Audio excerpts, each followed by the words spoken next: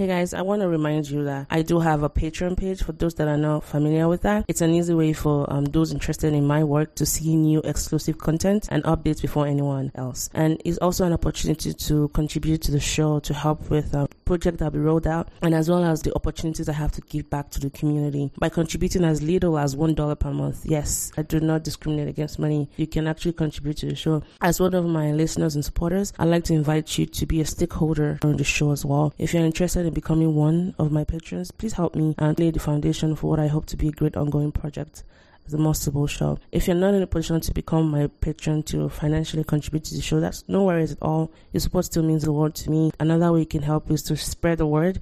Every time you get announcements about new episodes, please share it on your page and maybe even add in a few words about what each episode means to you and things like that. So thank you all, and I do appreciate your support and for giving me courage to keep this platform going. Now, enjoy the show. Hello? Hello. Oh. Hey. Thank you. Thank you once again for accepting. I don't know how long this invitation has been pending. I know. I think 3 years. I think 3 years. The moment I saw you, I was like, there's a story right there. But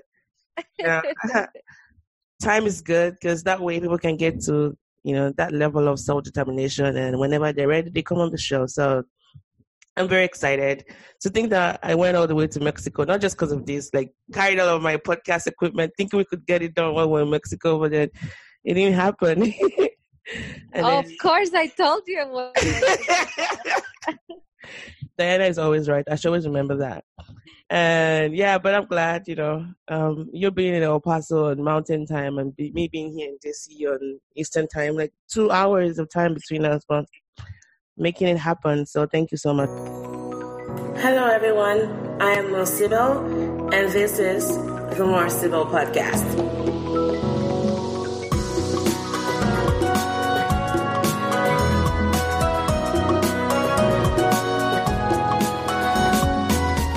Hey everyone, welcome back to the show. This is the More Civil Podcast, a podcast about culture and cultural nomads designed for Blacks and Asians and those who love them. I'm your host, More Civil, Nigerian-born, US-educated, Korean-speaking, wandering intellectual. It is said that in a man's life, there are many kinds of women. There's his mom, there's his wife, there's first love, second love, third love. How can you say of a man who has the other woman in his life? For some of you that don't know, we have a little bit of family secret. Taiwo is my husband, by the way. For 3 years, he has lived with another woman. And we'll explore why that was, the relationship they've had. It's a very unconventional situation, but very well approved by yours truly. And as a matter of fact, I think I was a little bit responsible for the setup. Approached her. I'm like, hey, would you like to live with my husband? And she was like, sure. And the rest is to say, it's history. 3 years later, here we are with this lady. Don't worry, we're not going to be shouting at each other or pulling each other's hair novella style. It's very civil. We still went on vacation together some weeks ago. So, like I told you, it's a very unconventional situation. And I love it because I think I gained more from it. I mean, they had some gains as well. Not in the kind of gain that you're thinking, get your heads out of the gutter.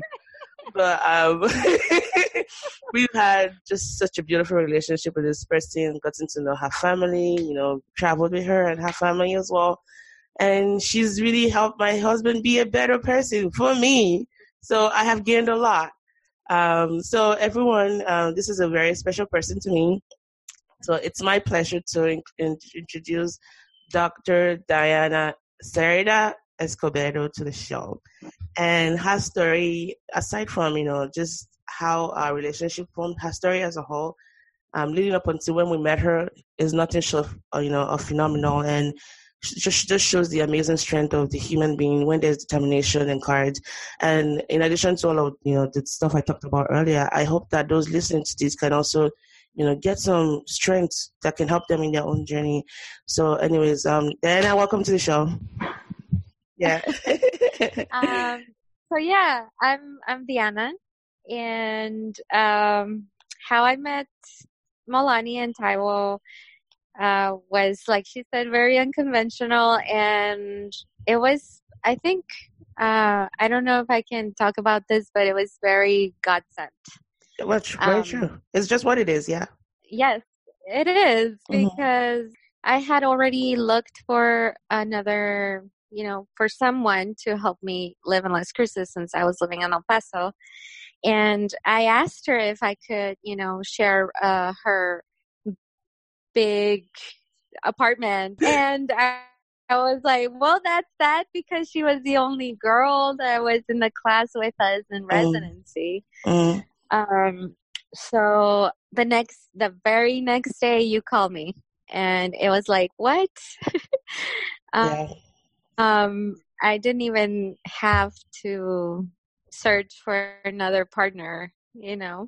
God sent it. and it was God sent. Yeah. Because your husband and I had this journey together and we were each other's backs all the time. So it was meant to be. I think so too. So for just a better context for those that are wondering what this is about. So Diana lives in El Paso. She actually has a house in El Paso, Texas. And she got into residency in Las Cruces, which is like an hour away from El Paso. And she needed a place to stay for her, internship, residency, during the week so she can go back home on the weekends. And the plan she had fell through. And I met her at a party on July 4th. And I remember her just talking to me, and I thought, there's something about this lady I wanted to explore. She's very interesting, friendly, and just a nice person to chat with. And I met I met her son, Andres, and then we just got talking, and I realized that, they might have a housing situation as far as finding a place to stay in Las Cruces. And meanwhile, my husband had just moved there for his residency during the same program. I mean, we got like 2 beds, 2-bed apartments. 1 bed was going to be there. I wasn't going to be living there because, I had work and all that. And I spoke to Taiwo later that day, like, hey, I met one of your classmates and it seems like she might be looking for an apartment. I think you guys should talk and see, if we can be a good fit and all that. And yeah, and that's how it just worked out. And I'm glad it did. Yeah. I wondered how that had happened because I think I had told him. And then he was like, yeah, I'm going to check with my wife. And I don't think he did. He forgot. He forgot. I bet you. Or he probably thought that you were going to say, are you crazy? I know, right? Bring out the Nigerian dramatic girl and you're like, how dare you? Yeah, so. Well, I mean, it's like any conventional people. Yeah. They don't want another girl living with your husband, right? I know. Not a Spanish fire like you. Yeah. Like, it was just like, girl, are you crazy?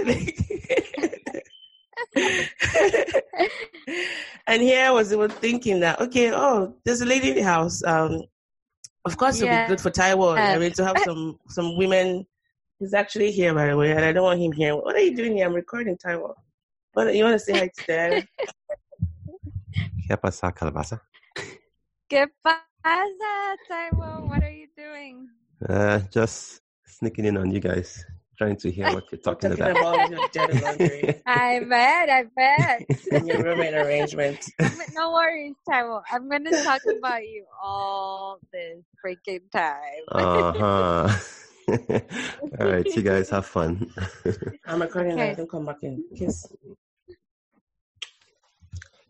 Yeah, so I think the advantage for me would be, one, you taught him how he wasn't able to go shopping, because that was that person that if I wanted to shop for stuff, you could tell that the life was just going out of him. Every time I took him around the mall and trying to shop. Really? I wouldn't know.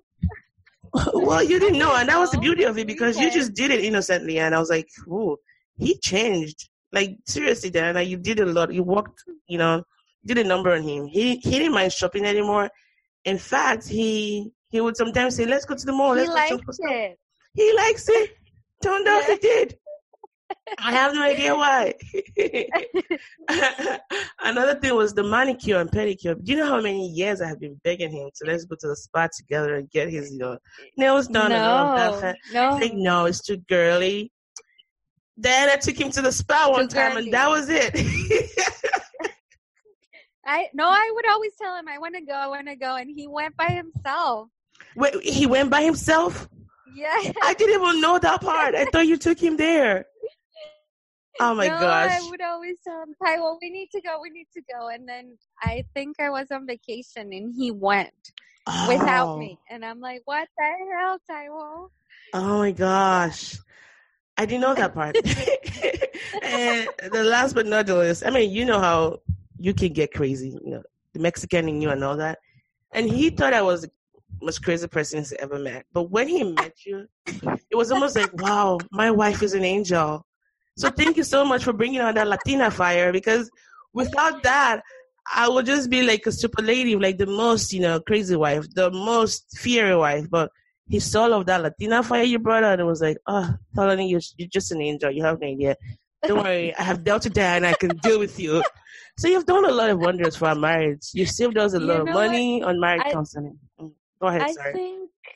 I think he also got to understand kind of like the Latino culture, because he says that his brother is also married to a Puerto Rican, to a Latina. Yeah. Yeah. So it was kind of like we're difficult people. Yeah. Oh yeah, and he grew up with women because he has more sisters than brothers, but it's different when you're in a relationship. And because he's like the baby of the house, like him and his twin brother, there's only so much, the power balance isn't so much, on their side, because, they were doted upon, the babies of the house. And then now you're in a relationship where the power balance is almost like 50-50 sometimes. And so for him, it was like, who the heck is this person I married? But just meeting you did a lot of wonders, because you are the only woman he's ever lived with, like, longer. Yes. Yeah, like a non-wife, or non-work wife, that is. I guess we had to keep it a little bit civil because we're not married. I know. So there's only so much you can do. But we did get into a lot of heated fights, and especially at the beginning and at the end of residency. Yeah. I mean, because at the beginning, you're first, trying to get to know someone. Yeah. And then at the end, we were chief residents together. So we kind of do things differently. He's very, like type A personality. Tell me about it. Anal, that would be I'm more like anal. yeah. And I'm more like, let's go with the flow. Let's go with this. This seems like a good idea. Let's do it. And that would drive him crazy.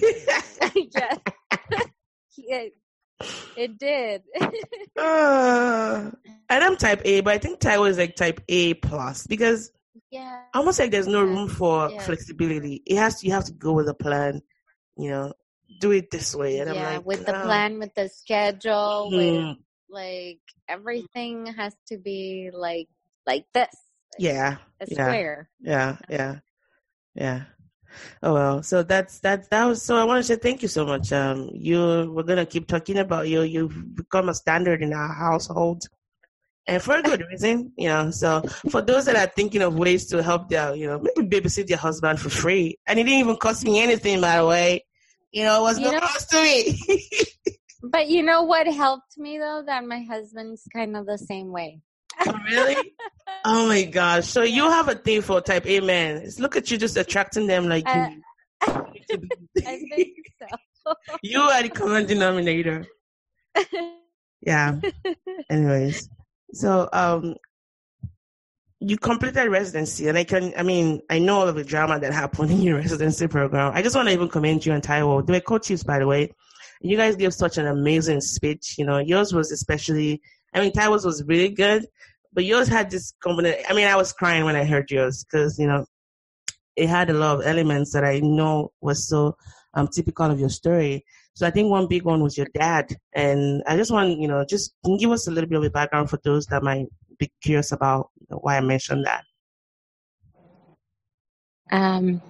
Well, my dad was, I don't know, Mexican culture kind of normalizes alcohol drinking. And so my dad was an alcoholic, but out of everything, that was his only bad thing. Everything else was good. My dad was kind of like a hippie person. He was all about peace and love and rock and roll. And he raised me with 3 other boys that were older, much older than me. So I was kind of like the baby always. And my dad had this vision of how the world should be. And he thought that children were very important in that vision of, so he read a lot. He had a big collection of books, especially philosophy. So he read this philosopher, Osho. It's Osho. I know and him. Yeah. One of the I've heard of him. Yeah. One of the things that he's very big about is letting children be. Free reign, I think. Yeah. Yeah. So there's no discipline. There's nothing. So my dad pretty much gave us that unconditional love treatment to all of us. And we all turned out very different. I can imagine how that was impacted the men more than you being the girl, like the boys versus the girl. Exactly, because men, I don't know. They require more than just love, I tell you. Yes, I don't agree completely with my dad on this. But I think I came out really, not perfect, but I think it helped me not grow up with the stereotypical macho culture that in Mexico is very big. Women are supposed to be in the kitchen and they're not supposed to go to school, and you marry, you have children. Right? It sounds a lot like Nigerian culture. Like, it's so similar to that. Yeah. So there's a lot of shifting in Mexican culture now. Women drink a lot, and now they're trying to very empowered, drinking and not having children and not marrying, things like that. But I since my dad and my mom kind of let me do whatever, I got pregnant really early on, Yeah. And I got pregnant at 16. And and I was still in high school. It was my senior year in high school. So in Mexico, right? Well, in Mexico. Just want to give the listeners a context. Yeah. Yes, in Mexico. So I went to school like that, pregnant. Wait, were you the only pregnant girl in school, like Juno, or you had other? No, it was like 2 or 3 more. Oh, so it wasn't very girls awkward. That were pregnant, but okay. It was because really? everyone wants to know, and then you're like kind of like the talk of the school. But I didn't really care. I was like, I didn't really care. And then when I started showing, I kept going, and I didn't tell anyone. I didn't tell obviously everyone knew, but I didn't tell them. Well, what did your dad say? I'm just curious to hear that part of it. My dad was funny. Like, he knew even before I told anyone. Whoa. It was crazy. Yeah. He saw me one day and he was like, if you were to be pregnant, it's okay. You can tell me. And I hadn't told anyone but my ex, the baby's dad. It was crazy. I was like shocked, and I didn't tell him because I was still like, I didn't know how he was gonna react. But I knew that out of all people, he was gonna be the one that would protect me, and he would support me and everything. But my mother, on the other hand, I was afraid of her. So I didn't want him to tell my mom yet. And so days passed and I told my mom, and obviously she got really upset, and my dad talked to me and he was like, what do you want to do? You know, if you stay with us, your mom is going to make a living hell out of your life. And I don't know if you want that. So he kind of gave me permission to go and live with the baby's dad. Oh, wow. Which I was like, I don't know if I want that either. But my dad was very good at talking to people. So he talked to the baby's dad and he was like, you know, what's expected of you is to take care of her and, you know, all those things. So I left and lived with the baby's dad for about a year and a half, which was horrible. But I don't know if you want me to talk about that. You can talk about it if you're comfortable talking. I know the story, but you can talk about it if you want to. Well, it was good for about maybe 6 months. Then he started changing. He started partying and acting different towards me. So I started noticing women calling his cell phone and things like that. One day he would go out, maybe when we had a lot of discussions and we had heated fights, he would beat me up before this happened. And that day, my mom and dad came to the house and helped me get my son out of the house. And I just grabbed my son and his stuff, and I left. I left all my things in his house, everything. Yeah. Wow. How old is Andres then, your son? He was probably a year and a half. Yeah. After that, maybe a year passed, and I started feeling really, really sick. My hair started falling out. I started medical school when Andres was like maybe 2 months old. So I was already in medical school, and I was taking a class in, what is it? Immunology, maybe? Immunology. Yes, immunology. And I started noticing we started learning about rheumatoid and lupus and all of that. And I noticed all the symptoms that were listed there. I had them all. I had my hair falling out, the fatigue, the pain in the shoulders mostly. I could not, my weight.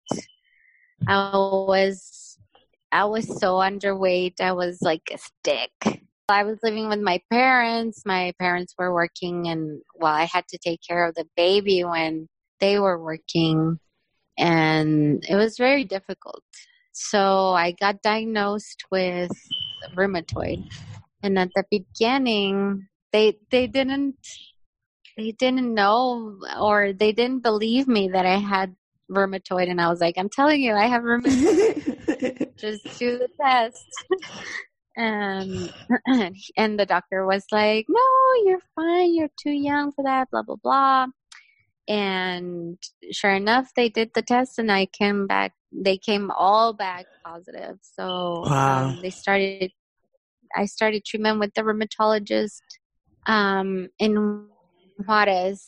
And he started treating me with methotrexate and oral medications Yes. Wow, jeez. Also, I started having a lot of nausea, vomiting. The fatigue and the pain got a little bit better, but the treatments weren't working. So I went through medical school, with this new attitude, after I got diagnosed, I thought I didn't have much time to enjoy life. Yeah. Because, the treatments were not that great at that time. And the side effects too was probably worse than how you felt about the disease itself. Yes. Side effects, and It was horrible. So I pushed through medical school, trying to study and taking care of the baby. And I wanted to be at the top of the class. So that's what I did. I tried to do my best and be on the top of the class. And I wasn't number one, but I was up there. So, yeah. And this is with your son and having a child you're dealing with, and then your medical issues as well. So that's quite amazing, Dinah. Yeah. Mm-hmm. Yeah. It was tough, man, because also with the separation from his dad and all of that, I think that was what turned into the rheumatoid. So I think it was stress-induced, right? Yeah. Was there any family history of it? Stress-induced. Do you have any autoimmune, issues on both sides of your family? I think my grandmother has rheumatoid, but she doesn't have it diagnosed because she doesn't like to go to the doctor. and she's probably too old for that now.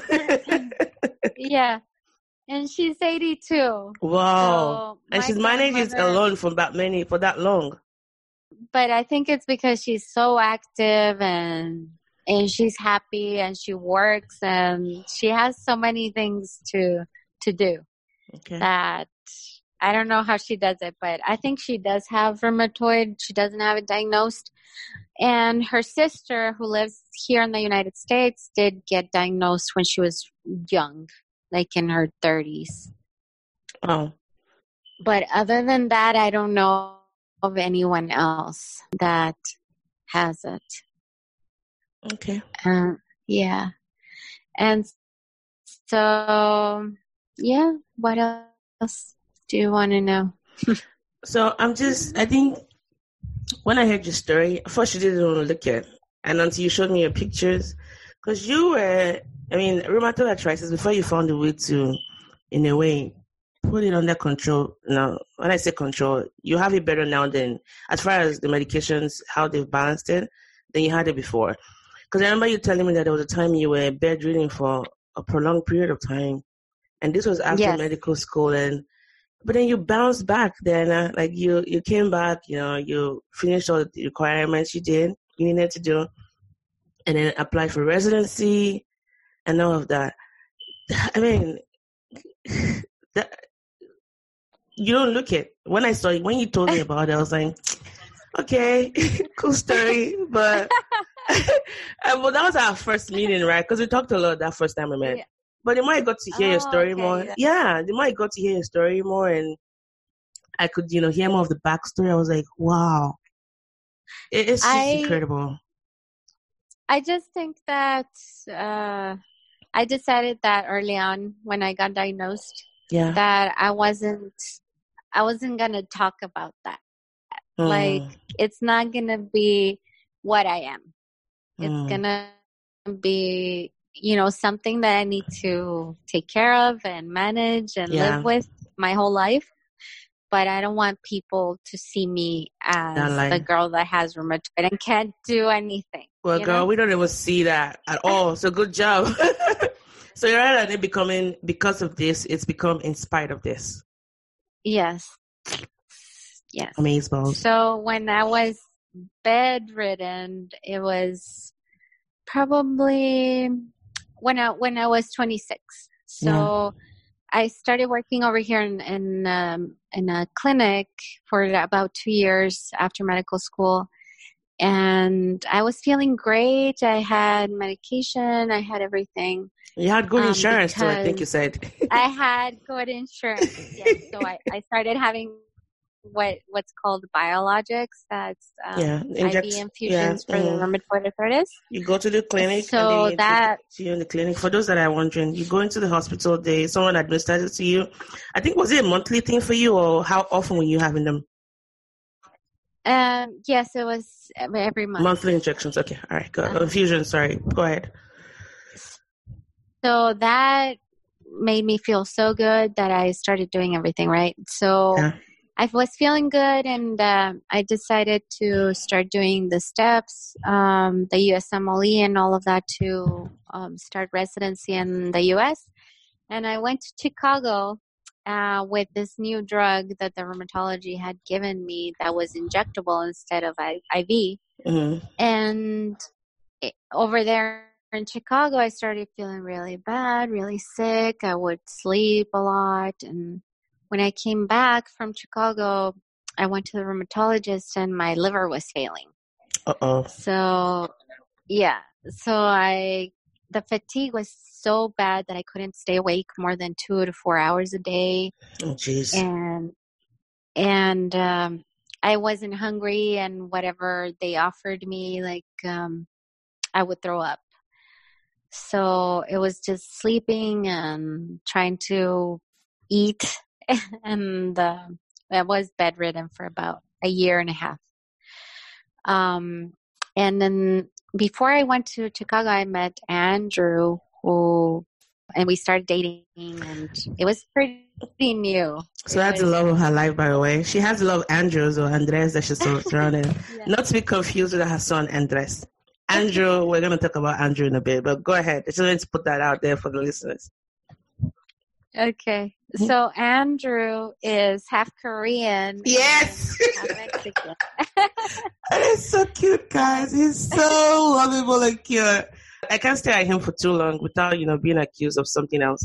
So, yeah, just want to put that out there.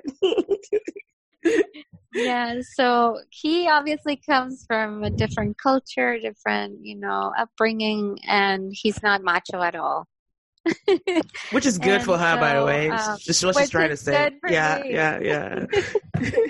So we were maybe 6 months into dating when I went to Chicago, and this guy absolutely loved me. So loved or loves? Well, he still loves me, but he loved me even more back then. Yeah. Yeah, so 6 months, and I came back from Chicago, and he gave me a promise ring. Oh. And when we went to the doctor, and I was really, really sick, he would even say that I looked like a ghost because I was so pale and just like not looking good at all. And he decided to stay with my mom and myself and my son just to take care of me, because I couldn't even get out of bed by myself, take a shower, eat, take my son to school, things that I could do before. So he stayed. He stepped in, basically. He did everything. Barely dating. And that was really tough for both of us because, we didn't know each other much. It was 6 months, and he had to do all these things for me. And I kept telling him to leave me because it wasn't fair for him. Yeah. Like at that point, to be like, what are you getting out of this relationship? Like, I'm not even myself anymore. Yeah. Yeah. And I'm sure a lot of it has to do with stubbornness, which I, totally relate with. your sense of rationality, like, what are you getting out of this? This is weird. Get out of here, you psychopath. Yeah. Yes. Like, I didn't know how I was going to deal with it, but I didn't think it was fair for him. Yeah. Yeah. So, he had, I don't know, I talk about God a lot. He had prayed for a girlfriend, and he had told God that if he gave him a girlfriend, he was going to take care of her. Whoa. So that's what he was doing. And this was the best God could do for him. I know, right? It's a joke. And then, but on the other hand, I had prayed for a boyfriend that would take care of me when I was geez. older. So you guys were a match made in heaven. I can imagine the angel just laughing when they did the delivery. We're here to sign up on this delivery. Hold on, let's check it. Oh my gosh. He was like, "Oh, these are perfect for each other." Oh. And they live in the same city. It's not a coincidence. I don't think it's coincidence. It's just how God plans everything from the beginning. I agree. Because his name, oh my God, Andrew, really? I know. Which was your ex's name as well? David, Andres. I mean, Andres is the Mexican Spanish form of Andrew. Yeah. So you have a lot of Andrew in your lineage. Yes. That was why he decided to take care of me and do all these things, which is amazing, I guess. And so he, in his mind, he thought that I was going to get better. And in my mind, I thought I was going to die. Yeah. I thought, this is the end, because nobody could figure out why my liver was failing, and they wouldn't treat it because that was a wonder drug then. It was the third line, right? I think. It's the second line? Humira. Oh yeah. But that was like the standard, like wasn't standard. It was the Cadillac treatment. And if you were friends on that, it was like, what are we gonna do with her? We don't know. Yeah. Like they were totally like, well, deal with it, they didn't know what to do. They didn't treat me. There was no liver specialist in El Paso. Oh wow. So they tried to send me to Dallas. There was someone coming from Dallas every once in a while, but they wouldn't accept Medicaid, which was what I had because I wasn't working and I couldn't work. And so we waited. I started becoming a little bit more close to God because at that time I was a freaking atheist. I did not believe in God. I believed that with, you could do anything. And if you put your mind on it, on whatever, you could do anything. And, well, God proved me wrong, I guess. And I started praying a lot. Andrew's mom is very Christian, so she started pulling me to, praying and reading the Bible and all of that stuff. So one of those days that I was sleeping for 100 hours a day, I dreamt about God telling me that it was all going to be okay and that he was going to take all my disease away. And and he gave me that faith to keep going, and Andrew kept trying to help me with everything. So my liver kind of stabilized, and then I found a liver specialist, and finally he found it, and he treated me for 2 months, and I was almost back to normal. Well, at least I could be awake more time and eat. So I started, I was so wasted. Like my muscles were just wasted. I couldn't walk. I'm glad to clarify that because wasted would mean something else. But that was a poorly timed joke. Given that but I know, like basically she was listless. She was very tired. She hadn't been mobile for that long. She couldn't probably walk. For how long were you bedridden for? Maybe a year and a half. What? Something like that. Mm-hmm. And Andrew was still there? Yeah. You know what I always say? That guy requires his own, and we need to pray to a separate saint, Saint Andrew. No, he needs to be canonized as a saint. I don't know. How many men can stay behind? Like, seriously. None. And that's talk to him like his state of mind. None. Bring him on the show. You need to talk to him about what it was to do that, because it was horrible. And he was working and studying. Oh, whoa. Yes. Oh, gosh. That's a perfect excuse. You know what, Dana? I love you so much, but I gotta take care of my school and my work stuff. Can I see you in 2 years' time? All right, let's set a calendar. I'll send you the calendar. Don't worry. I have your email. I have your phone number. Bye. Yes. It was tough. Once I started walking, I can't stay at home. I'm just like, I need to do something with my life all the time. So I started working part-time Okay. as a scribe in the ER. And you finished everything you needed to do, and then your health became a little bit better, and Yeah. then you applied. I applied. Yes. And you kept going. You kept going. I Yeah. think what I just wanted to speak out from there is just to, I mean, people see you now. People will see you now and be like, oh my gosh, you're so accomplished, which you are. But there's a lot that had to go, you've had to go through. A lot of life events, adverse life events, your health, losing your dad, losing taking care of your son, and all of those things that led you up onto here. People don't really get to see that. And I wanted you to share that. And also to encourage listeners that maybe might find themselves in situations like teenage pregnancy or giving up on your dreams because of health issues. Diana, if you had quit your dreams of going into medical school, nobody would have blamed you for it because, she was really, really sick. But you kept pushing on.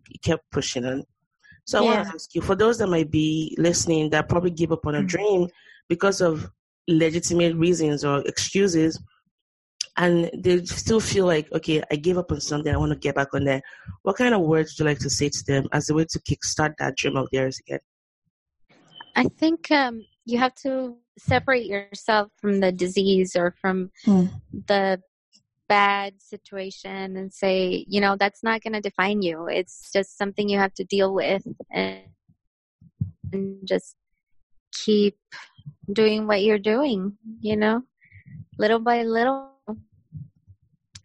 Because Rome wasn't built in a day, so you have to do it little by little. But if you can't, there's this, I don't know where I read this, but if you can't fly, then run. And if you can't run, then walk.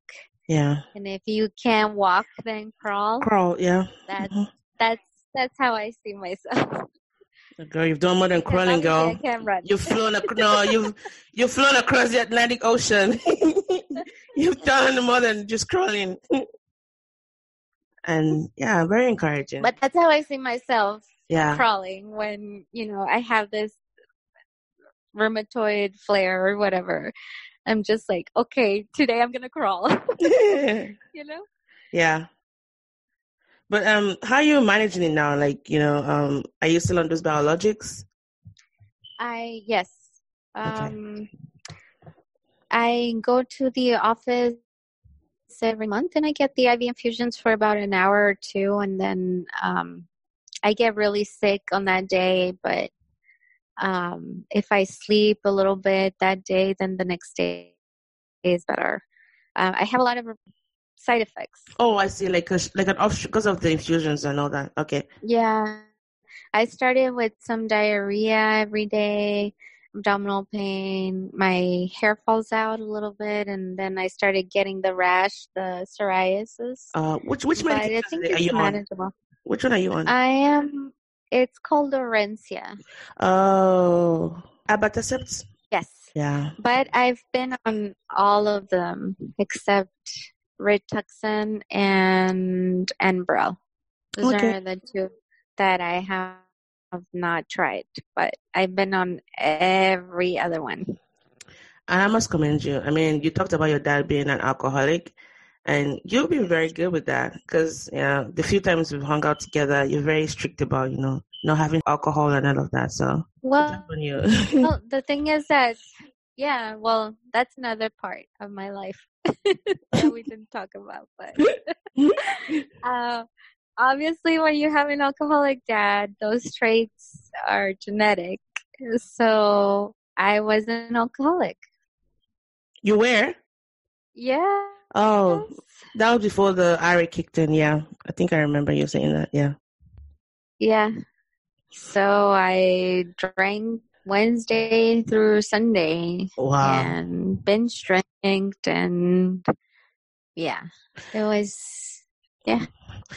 Something just, flashed across my mind, and I might get into trouble for saying this. Perhaps the IRA was a protective factor for you not to have gone into an early grave. Because with IRA, you cannot even drink, because your liver, and given the hepatic failure you had, perhaps all of this that happened, to you was a way to protect you from just going down that path. Exactly. And, okay, and I'm glad like you I agree said, it's because I didn't not want to offend you or your process. Okay, good.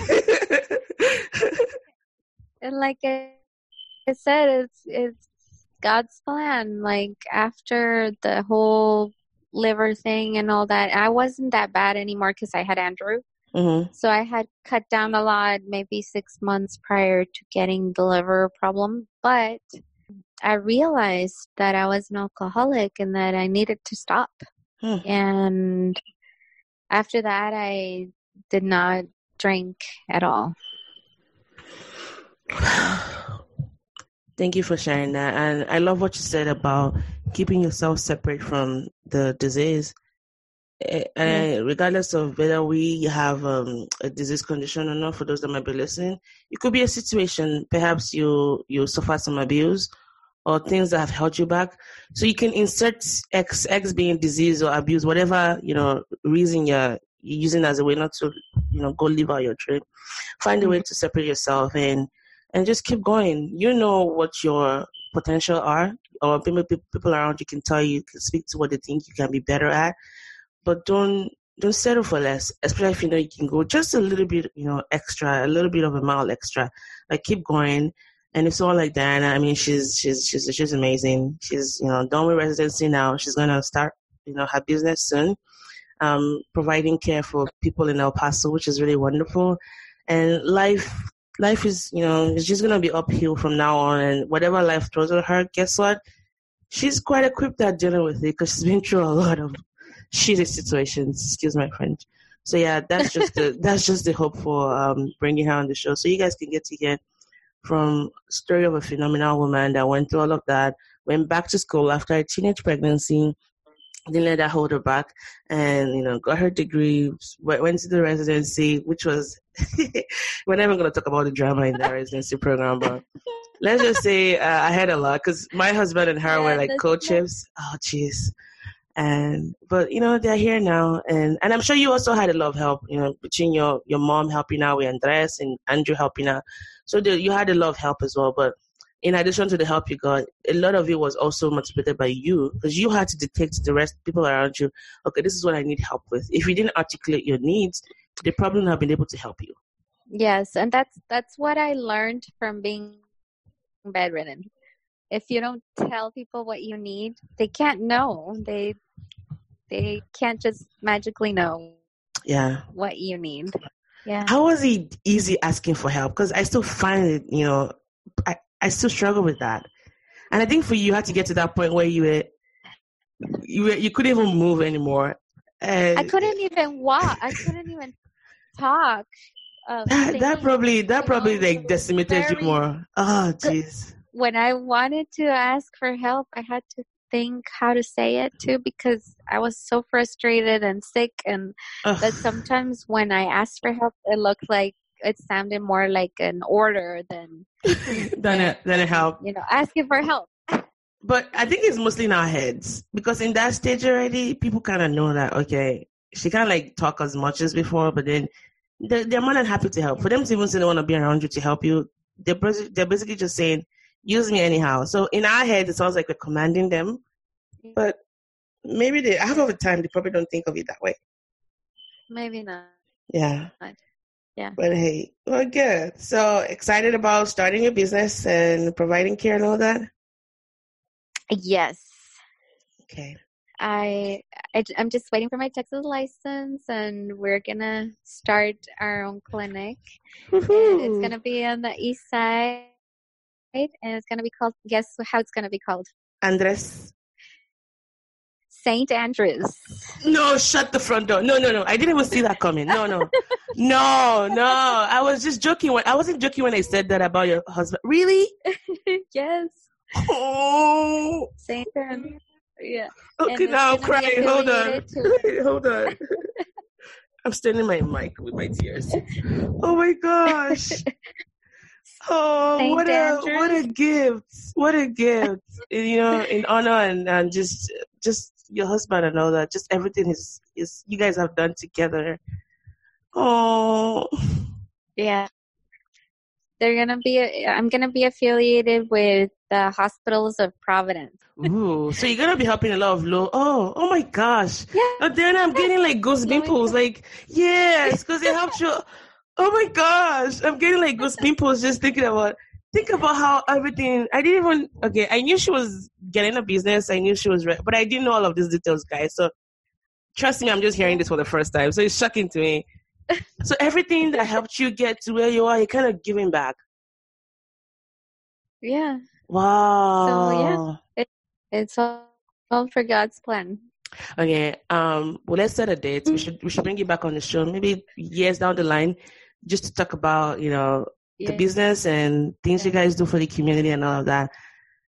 Yeah. I might even probably, you know what? I know I'm gonna come to El Paso. I'm coming back. I mean, we're gonna see each other anyways because we're family friends now.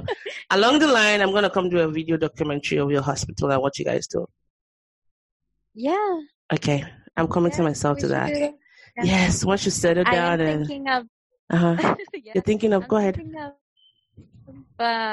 Maybe getting a little bit more involved with politics and all of that, Ooh. so we can help at greater level. Yeah. Yes, please fix the healthcare system, especially for people with orphan diseases like RA, because that continuity of care should never be broken. Yeah. When we were dealing with all of these things, we're thinking of how to people that rheumatoid. And that should be the last thing on your mind. Cost when you're dealing with such a horrible disease. Okay, yeah. So we were thinking, going back, we're thinking when we were dealing with all of that, with me being bedridden and all that, not having insurance, which is a big, component of it. Yeah. We were thinking of doing like a foundation for women, especially single mothers that deal with rheumatoid and all of that. Yeah. Wow. Okay. You're going to do great things there. I mean, you've started already, and I'm glad that you took all of that. Even though you say you don't want people to remember you as a woman with RA, I think you've taken that power. They're going to remember you as a woman with RA, but beyond that, woman that took all of those experiences has formed a legacy out of it. And that's way more memorable. Congratulations. And let me know how I can help you. I mean, if you want me to help you run like ads or promos or just spread the word out, maybe looking for potential benefactors for your foundation.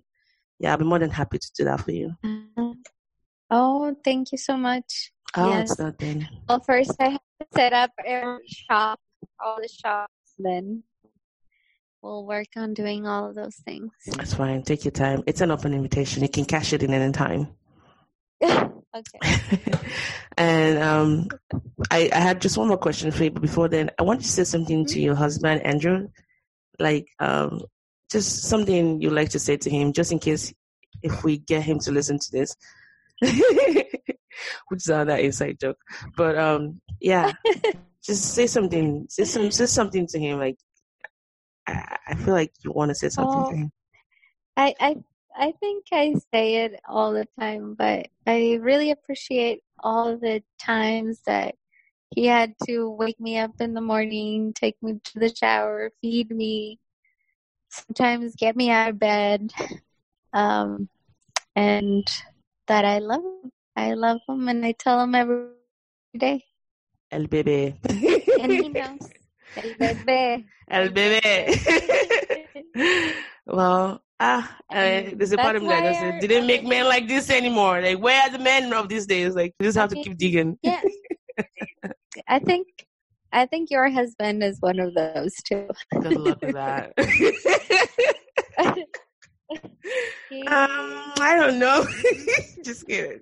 He is. No, he is. Like, maybe because you haven't been in this situation, but like when I became really sick a couple of times while I was living with Taiwo, and he's very caring about that. Yeah, he's very caring, and he took care of me that time. Yeah, his decision to go into med school was because his mom broke her arm, and that kind of, like the care she received Because before then, he didn't know what he wanted to do. So, like, as far as giving care to people and being caring, I know he has those elements. I know that I was just trying to be silly. Yeah. Oh, yeah. Yeah. He's very patient in that regard. I'm not very, but that's a different story. So quickly, we went to Mexico. I wanted to talk a little bit about Shikara I want us to get potential referees so we can get unlimited nights, free nights at the place. So we went to Cancun together. Remember I said earlier, guys, that we had a family vacation. So it was myself, Diana, her son Andres, who is 17 now, right? Yes. 17. Oh, yeah. And Taiwo. And some of us, we went. I mean, it was such a wonderful trip. From El Paso, her husband, Andrew, drove us to Juarez. And then we crossed the border, got to Juarez Airport, took the plane to Mexico City. And then from Mexico City, we went to Cancun. And we stayed in a hotel first 3 nights. Shitty place. We're not going to mention the name because that's unnecessary publicity for them. But we found out about this place through another hotel, through one of those timeshare things. They stop you at the airport. So we decided to just go for the presentation. And that was when our lives changed forever. You say it better than I will, but can you tell the listeners just how wonderful that aspect, the last 3 nights was spent? Oh my God. It's the best hotel I've ever been in my life. Yes. What do you want me to say? Just, I don't know, like, you know how people just say it's the best hotel? I believe you. And I know this because we both stayed there. But maybe let's provide a little bit of context, like, okay, for example, how if you're guest in the hotel, you're a member of the hotel, you sign up to be membership and all, for their membership and all that, you get access to, those 8 other parks. Oh, yeah. So yeah, it's the best hotel ever. We decided to do the timeshare invitation breakfast, and oh my God, the buffet was so good. Get all these fresh foods. They're still building some parts of it, but we went to the Casa Espiral. Yeah. And they call every building different. So we stayed at Casa Espiral. You get your own pool. You get your own bathtub that is really nice. Like, all the things that are in there are Mexican. Turbojet bathtub, by the way. Not just a bathtub, like, it's a hot tub with turbojet, connection. And then the water just spouts out like strong forces. You can just sit in that and, let your sins just wash away. Yeah, and you get your personal, like, little pool outside with a hammock. Yeah, with a hammock, yeah. and there's a lot of forest and jungle flora everywhere. And they have like food everywhere. They're like fruit carts, like almost every part of the hotel. So, and they have food trucks, free of charge. They have, I don't know how many pools. Dan, I don't think we even went to, like, we barely covered the surface. We didn't go to the whole place in the, hotel. We couldn't have. Oh, no, of course not. No, we couldn't have. It takes days, probably. And they have in the park, for example, Xcaret. Oh, jeez. We did not cover, like, half of it. We did. And we went in the morning, by the way. We got there like 10 or 11 thereabout. We had to start a little bit late because we had to, like, sign in and all of that. But as hotel guests and hotel exclusive members, you get free access to those parks. And there are 8 of them. And without you being a hotel guest, some of them could cost you as much as $130 to just get in. So you're saving a lot. Just get in. Food, just get in. Transportation. Yeah. So there you have the transportation because it comes in and out of the hospital every 20 minutes. Air conditioned, by the way. Air conditioned, I should say that. Because in that summer here, you need something with AC. Just saying, yeah. And the people, oh my gosh, they see you, hola la familia, welcome home. Nobody tells me that anymore. So I'm suffering from a little bit of post-vacation, depression. And oh my gosh, they had like more than 8 restaurants. And I'm not even sure I know the figures. It could be more than that. On the property alone, they had this El Mercado, the market, which is like buffet. and they had a Chinese place which we didn't explore. I mean, and the smells, the sight, the sound. There's a little bit of engineering, like on your senses, that goes on in that place. You're so relaxed, whether you want to be relaxed or not. You know. Yeah, it's like you go to another world. That's it. And there could be problems with that because your inhibitions are so low, and you just don't mind spending money, getting pictures with dolphins, but you don't care because you've gotten so much out of it.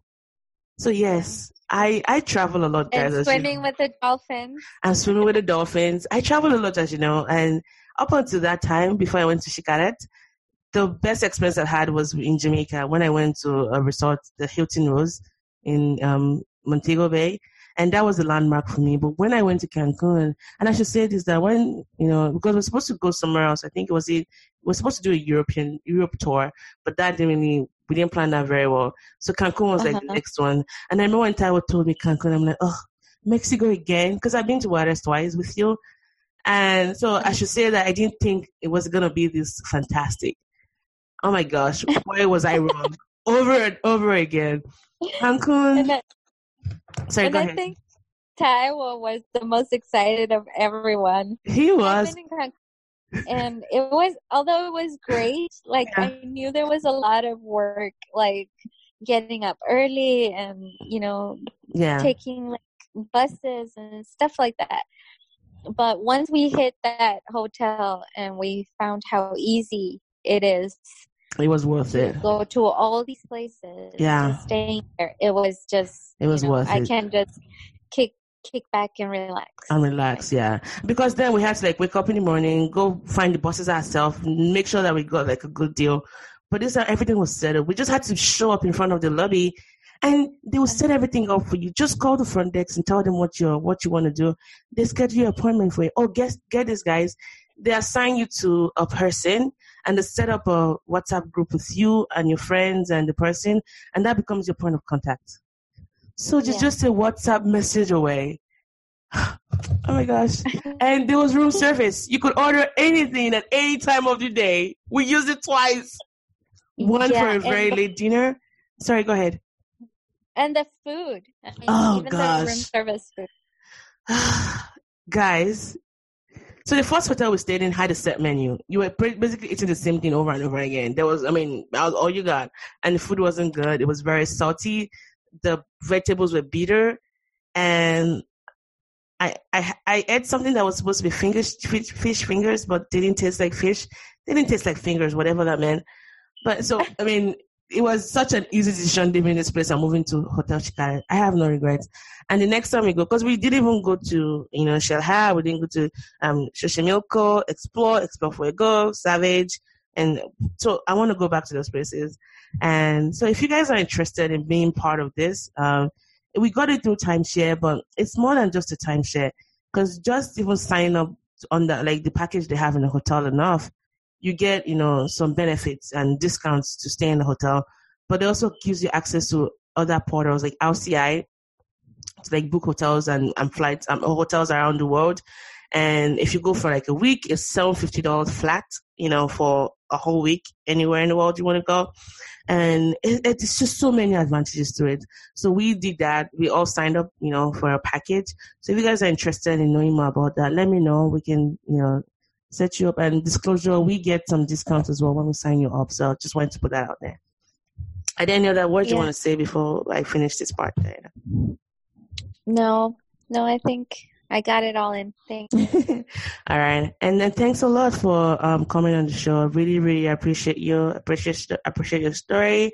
I heard a lot more than I thought I knew. So thanks for, opening up as well about just all of the things you've accomplished and things you've gone through to get to where you are today. And like I said, you just showed up phenomenal. And I know it's going to be upward from here on. And so, thank you for that, Diana. No, thank you. Thank you for giving me a voice. Yeah, you're welcome. All right, everyone. You heard it from the Mexican, American, phenomenal Dr. Diana Escobedo. If you're in El Paso, and I don't know if this is illegal to do that, but she's setting up her practice. If you want to hear more about that as time goes on, let me know. She hasn't finalized that yet, but There's a lot of impact on the community that's going to be making, and I'm very excited about that. If you'd like to come on the show to share your story as well, email me on talktomo@mosibo.com, or you can find me on Instagram as Mosibo, Twitter as Mosibo, or just go on the website www.mosibo.com, and I look forward to sharing your story as well. Thank you all for listening to the show, and don't forget to share and leave a comment or two, and just let me know what you thought about the episode. All right, I still remain your host, Mosibo. Catch you guys on another episode. All right, lady. Have a wonderful, wonderful weekend, and we'll talk later. Yes. A bitter sound, know it well, it's ringing in my ears, and I can't understand why I'm not fixed by now. Begged and I have pleaded, take this pain, but I'm still bleeding. I trust you for certain. Head says it's not working. I'm stuck here, still hurting, but you tell me you're making a masterpiece. You're shaping a soul in me. You're moving where I can't see it. All I am is in your hands.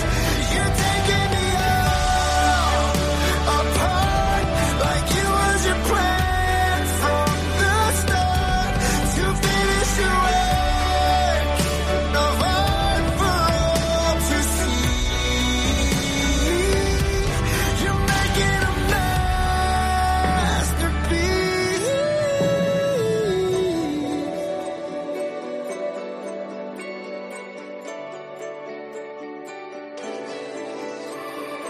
Even though I'm hurting, I'll let you